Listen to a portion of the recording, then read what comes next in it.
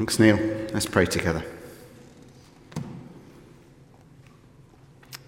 Father, thank you that you know everything about us. Thank you that you know how we're feeling and thinking this morning. That you know the situations that we've come from and that face us as we go back into the world.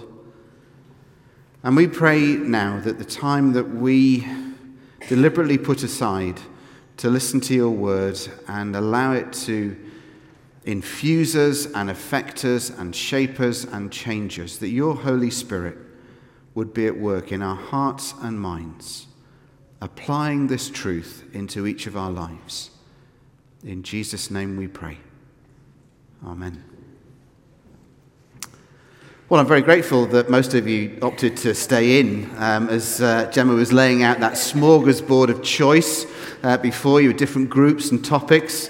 And some of you could stay and listen to Dave, was the end option. But thank you for staying with me. What we're doing this morning is we're finishing our series looking at a life worth living, the sort of life that God intends for us to live. And over the past few weeks, we've been looking at different aspects of how God wants us to live. And last week we looked at how, as Christians, we deal with the whole subject of grief and sadness.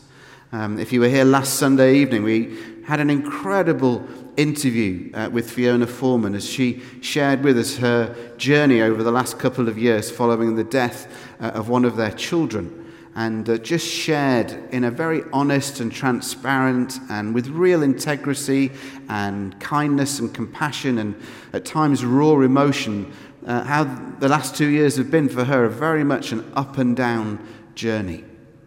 Well, today we're looking at, if you like, from the sublime to the ridiculous, because we go from managing grief and how we cope with death and dying to the whole subject of how, as Christians, we practice joy.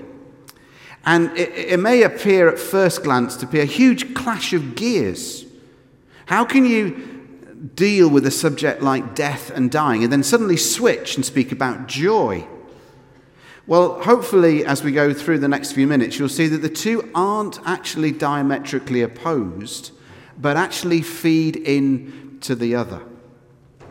Because what we're talking about this morning is joy, and the Christian aspect of joy, the Christian definition of joy, which is different to how the world thinks about it. Joy in the Christian faith is something that is supposed to be the sort of benchmark of Christians. Now, if you've been around P&G's for some time, you'll hear different types of music that we use. We love traditional hymns, we love modern worship songs. We get those modern worship songs from a variety of sources. It might be Hillsong, it might be Worship Central, it might be Bethel, it'll be different places. One of the bands that whose songs we use quite regularly is a band called Wren Collective. And Wren Collective come from Northern Ireland, from Bangor. And they started releasing albums in 2010.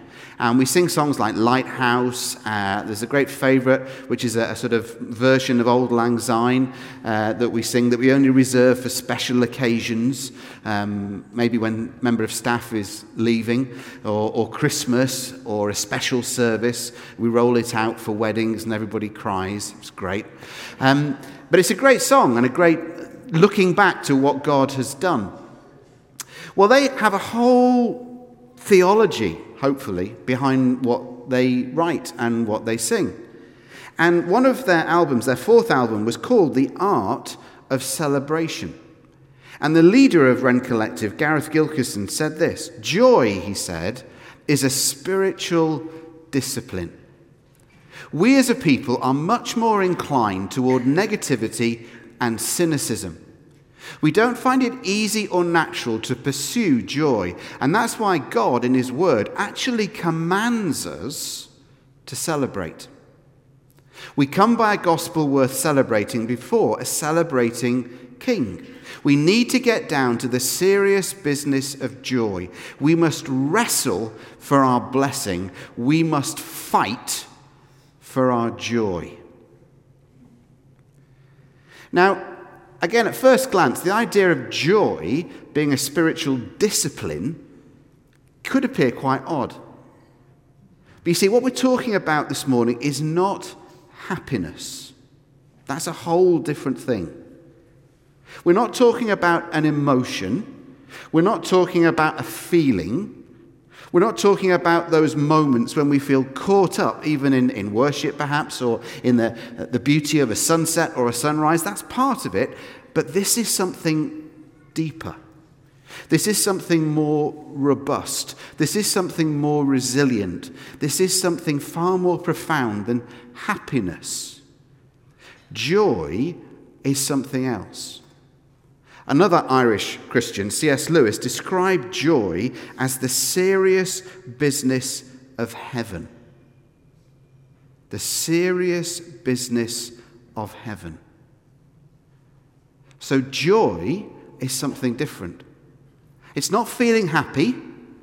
It's not smile and everything will be okay. It's not thinking positive thoughts. It's not ignoring pain and sadness and grief and death and dying. But it's how we get strength even in and through situations like that. It's not what has been described as happy-clappy Christianity. Sometimes that term is used to describe P's and G's, often by another clergy person. And it invokes something within me that is not a fruit of the Spirit. And I think that is so unfair as a description of us as a church to write us off and dismiss us as a happy-clappy church. And actually the phrase again and again that comes from people, often from other churches, often other clergy, people who are in training for ordained ministry who come on placement here is, oh, you're not the church I thought you were. You think. And you take things seriously. So this isn't smile and everything will be okay. This isn't put on a happy face and sing worship songs. That's not what this is about. It's something different, deeper, more profound and richer and more robust and resilient. John Ortberg wrote this: when we celebrate, he said, we exercise our ability to see and feel goodness in the simplest gifts of God. Then we're able to delight today in something we didn't even notice yesterday, and our capacity for joy increases. So that's this spiritual discipline of joy, the spiritual discipline of celebration. And it is striking again and again throughout the Bible that God tells his people to celebrate, tells his people to rejoice, tells them to put aside time, to put aside resources, to deliberately choose, intentionally, purposefully to celebrate. Israel is given 3 annual festivals. And they're given those 3 annual festivals, Passover, Purim, and Hanukkah, to deliberately set aside time to celebrate, to step back from their daily work, to step back from what's going on in all of their lives, and 3 times a year to deliberately set aside time, a week, each time perhaps, or days. It's not just an evening, it's days, to put aside the best food, the best drink, and basically to have parties. But as they have parties, as they set aside time, as they put aside resources, they're to do something. They're to tell each other stories, stories of God's goodness, stories of God's kindness, stories of God's greatness, stories of God's rescue, stories of God's provision, stories of God's blessing. They're told to remind each other who God is and what he has done.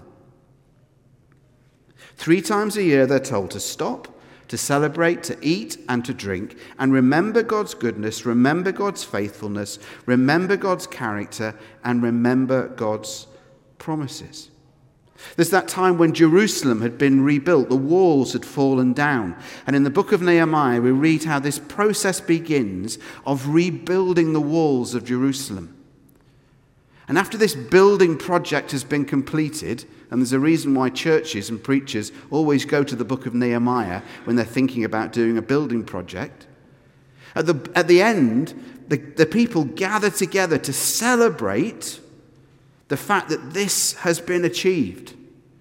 And we're told the people gather together in a great assembly, and Nehemiah and Ezra and the Levites gather the people together, and they start to read out from the book of the law of Moses. And as they start to read out from the book of the law of Moses, the people begin to weep. The people begin to cry out because they realize how far short of God's standards they've fallen. And they start to weep, and they start to moan, and they start to mourn, and they start to grieve. And this goes on for a little while. But then Nehemiah, the governor who's overseen this building project, steps forward. And in Nehemiah chapter 8, verses 9 and 10, he says this: "This day is holy to the Lord your God. Do not mourn or weep. Go and enjoy choice food and sweet drinks. Send some to those who have nothing prepared. This day is holy to our Lord. Do not grieve, for the joy of the Lord is your strength." See, this is what it means for the joy of the Lord to be your strength, is that it's as you remember who God is, as you remember what he's done, as you remember God's kindness, as you remember God's goodness, as you remember God's greatness, as you remember God's generosity, as you remember God's provision, as you remind yourself and we remind each other who God really is, something starts to change. Something starts to happen. We start to remember who God is. Things don't seem so bleak. Things don't seem so dark because God is in charge. And Nehemiah says, the joy of the Lord is your strength. And that occurs again and again in the Old Testament. And here in the New Testament, the same thing happens. It's quite striking that the first miracle that Jesus performs isn't in a temple, isn't in a synagogue, isn't in a religious service of worship. It's in the middle of a week-long wedding reception where he changes phenomenal amount of water, 180 gallons, into the finest red wine. That's the sign of the coming of the Messiah, is 180 gallons of the best red wine. And to the distress of Baptists and Free Presbyterians, it wasn't grape juice. It was the best red wine. People remarked upon it. They said, other people serve the best stuff first, and they keep the dodgy stuff for when people have had a bit too much. You've kept the best stuff until last. And here in the book of Philippians, that passage that Neil read for us a few moments ago, again and again we find a repeated instructions. In Philippians chapter 4, Paul says, "Rejoice in the Lord always. Again I say, rejoice." Do you know, on the Amazon Kindle device, the Bible is the most highlighted book. Of all the books on Amazon Kindle, the Bible is the most highlighted, the one that people take time and highlight passages. And of the most highlighted book on a Kindle, the most highlighted passage is this passage. Philippians chapter 4, verses 4 to 9. Why is that? Why is that? Because it's intriguing that Paul by now is about 60 years of age. He's been following Jesus for about 30 years. He's been whipped 5 times, beaten with rods 3 times, left for dead once. He's been shipwrecked. And now he's writing to this church in Rome, where he is. He's writing from Rome. He's in prison. He's facing imperial trial and probably certain death, execution under the emperor. And writing to this church hundreds of miles away that he helped to form in Philippi, he writes to them, and there's a theme that runs right through this book. And the theme is rejoice. He actually tells the Philippian church 16 times to rejoice. Now, I don't know about you, but if someone writes me a letter and they include the same instruction, command, encouragement 16 times, you sort of get the impression that you need to hear it. Why did the Philippian church need to be told to rejoice? Well, Philippi, if you know anything about it, was a colony of Rome. It had been made a colony of Rome. And what that meant was that if you were a citizen of Philippi, you were the same as a citizen of Rome.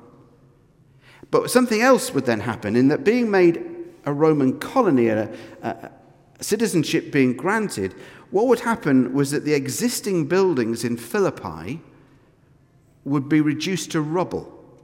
They'd be knocked down, they'd be demolished. A bit like the St. James Centre, completely knocked down, wiped off the face of the earth. Thank you, Lord. It's gone. Now, what would be rebuilt in its place was a miniature version of Rome. So in Philippi, you'd have a miniature version of Rome, so the same streets, sort of miniature versions of the same buildings. Well, who was living in Philippi? The people who were living in Philippi, for the majority, they were ex-military. They were people who'd served in the Roman army, people who'd been legionaries, people who'd been centurions. They were ex-military. It was a place where people were incredibly proud of the fact that they were Philippian citizens. That's why Paul writes to them earlier in the letter, and he says, remember, your citizenship is in heaven. Your primary allegiance is not to Philippi. Now, if you're being a citizen of Philippi and a citizen of Rome, you have to therefore make Philippi a smaller version of Rome. If Paul writes to them and says, you are a citizen of heaven, what he's saying to them is your job is to make Philippi a version of heaven. See, the Bible doesn't speak about us going up to heaven. Again and again, the Bible speaks about heaven being brought down here on earth. Heaven coming here. Revelation, I saw a new Jerusalem coming down. It's not about us going up. It's about us living and praying in such a way that heaven comes down. So Paul says you are citizens of heaven. Your first allegiance is to the kingdom of heaven, not Philippi or Rome. But your job, therefore, is to make Philippi a colony of heaven. What does that mean for us? That means that our first allegiance is not to Edinburgh. It's not to Glasgow. It's not to Morningside or Stockbridge or wherever we live, to Leith. It means our primary allegiance is not to Scotland or England or Ireland or the USA, but if we're Christians, our primary allegiance is to the kingdom of heaven. And our responsibility as Christians is to live our lives in such a way that this place becomes a colony of heaven. How does that happen? How does that happen? That happens by us realizing that the joy of the Lord is our strength. Now, you may know people who used to serve in the military. I know some. Some of them are lovely people, but often experience of being in the military can lead to a certain cynicism and a certain hardness, sometimes even a bitterness and sometimes an anger. So Paul writes to this church in Philippi and he says, I want you to live lives that are different. I want you to lead lives that are distinctive. I want you to lead lives in such a way that other people see that heaven is being built in Philippi. Philippian Christians, I want you to do something that is different and distinctive, something that will make you stand out amongst the people amongst whom you live. And what's that thing? I want you to rejoice. I want you to be joyful. That's supposed to be the authentic characteristic of Christians, that we are people of joy. Now, just look at the people either side of you. Do they look joyful? Okay, remember, someone's looking at you, and there's about 300 of you looking at me. But as Christians, we are supposed to be people who resonate joy. Now, the sadness is that if we were to go out into the streets and ask people in Edinburgh, ask people in Scotland, can you give me the top 5, 6, 7, 8 words that you would associate with the church in Scotland? I don't think joy would feature very highly. Most people don't look at the church in Scotland and go, yeah, there's one thing you can say about those Christians, they're joyful. You know, I've said it before, but there's a reason why those elder penguins in Happy Feet are portrayed as Scottish Presbyterian Christians. You're no supposed to dance. Now that, sadly, is the image often that we give off as Scottish Christians. And yet Paul says to the church in Philippi, and Paul says to the church in Scotland, Paul says to the church in Edinburgh, Paul says to you and to me, knowing that they're about to undergo extreme persecution, that the Emperor Nero is about to unleash a genocide amongst Christians. Thousands of Christians are about to be killed. Thousands of Christians are about to be executed. Thousands of Christians are about to be killed and slaughtered by the Roman army as he uses Christians as a convenient scapegoat to unite the whole of the rest of the Roman Empire against the church. It was so bad that the Emperor Nero would have Christians hung up in the trees in his garden, doused with oil, and then set alight as lanterns so that he could go for a walk in his garden at night time.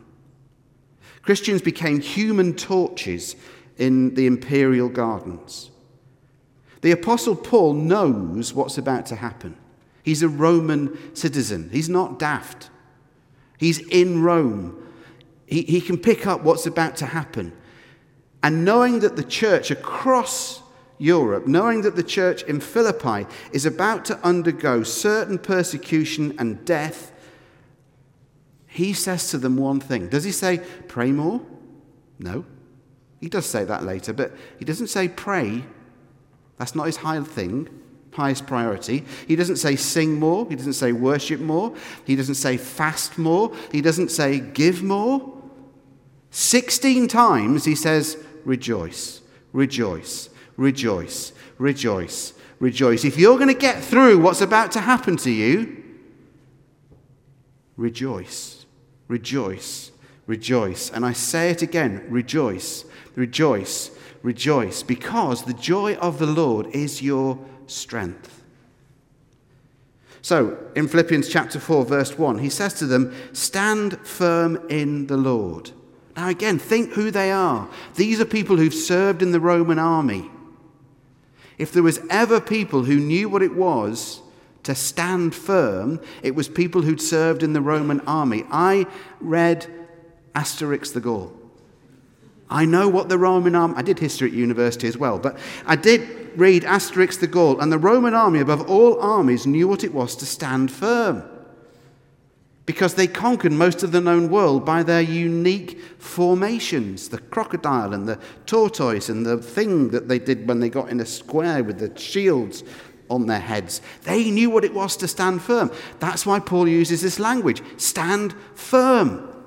Oh, we know what that means. Stand firm. How do we stand firm? Paul says, rejoice in the Lord. And I say it again, rejoice. And the tense that he uses is a present imperative tense, implying a continual and habitual rejoicing, a deliberate choice. This is not a feeling. This is not an emotion. This is not whipping something up. To choose to rejoice in the Lord is to intentionally and deliberately and purposefully set aside time to remember God's goodness, remember God's kindness, remember God's provision, and remember God's blessing. And as we do that, We rejoice in the Lord, remembering who he is and what he has done. And the result, thirdly, Paul says, verse 5, is let your gentleness be evident to all. Now, this word that is translated in the NIV as gentleness. It's a funny word because it's so much bigger than any of the English translations really can put into it.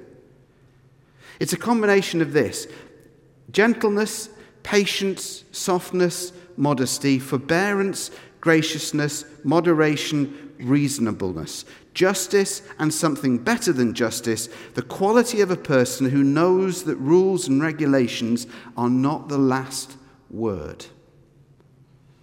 I've been trying this week to think how you can describe it, and I think it's that sort of elusive quality that Jesus had. Because if you look through the life and the ministry of Jesus, apart from maybe the Garden of Gethsemane, one of the things that strikes me again and again and again with the person of Jesus Christ is that nothing ever seems to stress him. Faced with the demands of hundreds of people, faced with the demands of people who want healing, faced with the demands of crowds who want to acclaim him as the Messiah and chuck the Romans out, Jesus knows who he is. And to describe it as a peace and a poise and a contentment it's something much more than that. He just knows who he is and knows what he's supposed to do. And you see, this gentleness, it's not something that's weak. It's incredibly strong. It's incredibly resilient. It's incredibly robust. It's incredibly firm at times because it enables Jesus to know exactly what he's to do and exactly what he's to say. Because he's spent time with the Father each morning, he knows the purpose that God has for him at that moment, in that time, with those people. That's something of what this word that's translated as gentleness means. And what Paul is saying to this church in Philippi is, if you reflect, if you remember, if you recall God's goodness and God's kindness and God's generosity and God's power and God's sovereignty and God's control and God's blessing, if you remember those things, if you remember who God is, that will enable you to have a strength and a peace that this world cannot give and that this world cannot understand. Which is why later on he goes on to describe it as the peace of God, which transcends all understanding, will guard your hearts and your minds in Christ Jesus. He's saying, remember who God is. If we're honest, I don't know about you, but most sin, I think, occurs because we choose at times not to remember who God is and therefore what he wants us to do. Sometimes we forget, but sometimes, if we're honest, we deliberately choose not to remember. And what Paul is talking about here, and what rejoicing in the Lord always is about, is deliberately choosing to remember who God is. And whether it's gossip, whether it's an affair, at those moments, whatever sin it is, we deliberately either forget or choose to forget who God is. And Paul is saying the opposite of this. He's saying, remember who God is. Remember how God wants you to live your life. Remember God's character. Remember God's goodness. And therefore, live your life differently. Why? Because, verse 5, the Lord is near. He's at hand. He's close. In geography, in chronology, or time, and proximity. God isn't far away, even though events may be happening around you and to you that make it seem as though God's miles away. He's actually near. God is near. He's coming. He's soon. God is here, and he's in charge, and he's in control, and he knows what he's doing. Remember, Paul says, the Lord is near. And as you remember that the Lord is near, that he's not far away, remember his kindness and his character and his goodness and his faithfulness. God knows what he's doing.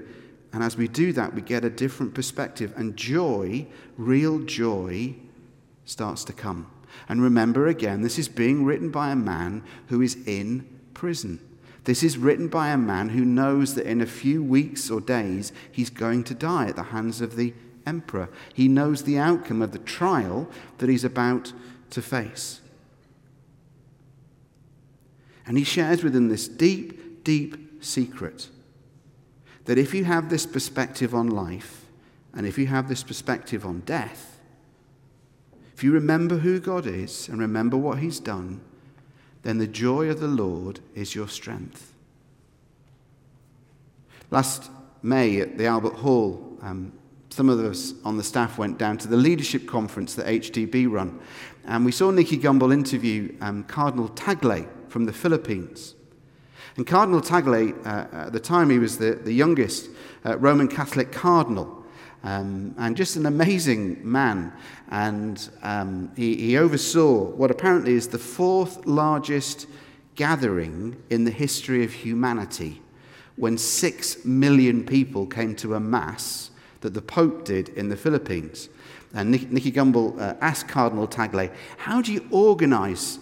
Some of us have difficulty organizing a large service for hundreds of people. How do you do a mass when 6 million people are involved? And Cardinal Tagle sort of smiled and laughed and said, we pray.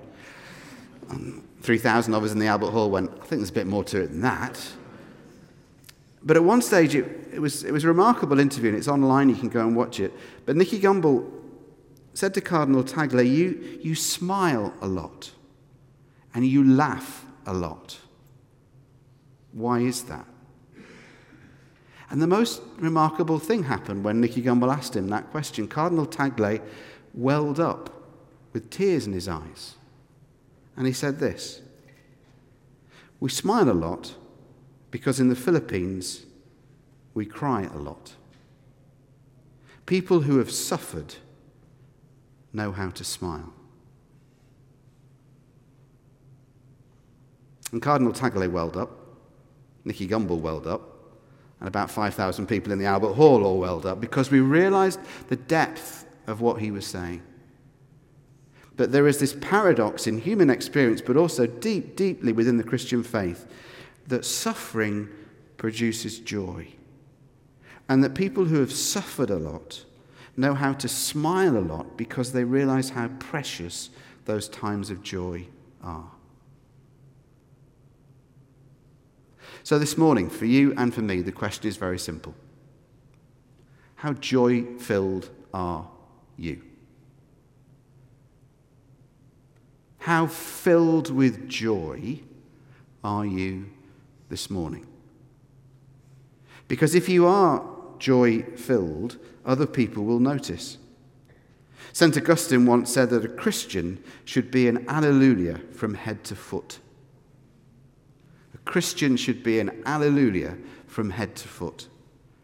And if we were to go into your work, if we were to go into your school or hospital or wherever it is that you'll find yourself this week, and we were to go up to your colleagues and say, you know that person, they're a Christian. How would you describe them? Is one of the first words that they would use to describe you or me, you know what, there's something about them. I don't know, I think the best word I can use is joy. Not in a sort of happy, clappy, everything's going to be all right sort of way, but they've got this deep sense of peace and poise and strength and inner resolve, and it's like a joy that just emanates from them. Because that's how we're supposed to live as Christians. John Ortberg, in his book, The Life You've Always Wanted, gives us some suggestions as to how we can pursue the discipline of celebration, the celebration of joy. Firstly, he says, do activities that bring you pleasure. Deliberately put yourself with people who bring you joy. Okay, permission. This week, this month, you have permission to think about people that you like spending time with. And you've got permission from me, you might not need it, but you might, to deliberately invite that person for a meal and to spend time with them. So what sort of people are we thinking of? not the people who, when you're asked to go to their house for dinner or to meet them for coffee, you sort of pull up outside their house, or you're getting towards Starbucks or Costa or a decent coffee shop, and as you get in there, you're thinking, I wonder what time I can leave. That's not the sort of person we're talking about. We're talking about the sort of the person that when you're in their presence, when you're in their company, you never look at your watch. And actually, when the end of the evening comes and you look at your watch, you think, oh, it's that time already. And it just flies by. So who are the people that you want to spend time around? Who are the people that give you joy? Who are the people that, just by being in their presence, make you more joyful? Deliberately and intentionally go after those people this week or this month. Find a joy mentor. Somebody that you know, somebody in your sphere of influence, somebody in your circle that you know emanates, radiates joy. Not, we can all think of people who just suck joy out of us. Okay, don't look at them here in church. That's not, I know you're looking at me, but that's not kind. But who are the people that you know, to be with that person, once I've been with that person, I feel better. I feel more joyful after I've been with them. They give me energy. They give me life. They inspire me. They refresh me. They renew me. Go after that over the next week or over the next month. Save a time with good friends. Or if for you, if it's God's creation, there are some people, one of the sort of spiritual pathways, some people feel closest to God when they're up a Munro or when they're on a loch or whatever it might be. It doesn't do it for me, but it does it for some people. And if you feel closest to God, give yourself permission to do that. To go and look at a sunset, to go and look at a sunrise, to go and see a fantastic view. Fourthly, pray for it. If you know that there isn't much joy in your life, you're allowed to pray for it. It's one of the fruits of the Spirit. But often we say, I want to be more loving. I want to be kinder. I want to have more peace. I want to be gentler. And I want to be more generous because the church is short of money. But somehow to be praying that I'd be more joy-filled, that feels a bit selfish. It's not supposed to be selfish. It's so that other people will see that you're different and will see that you're distinctive.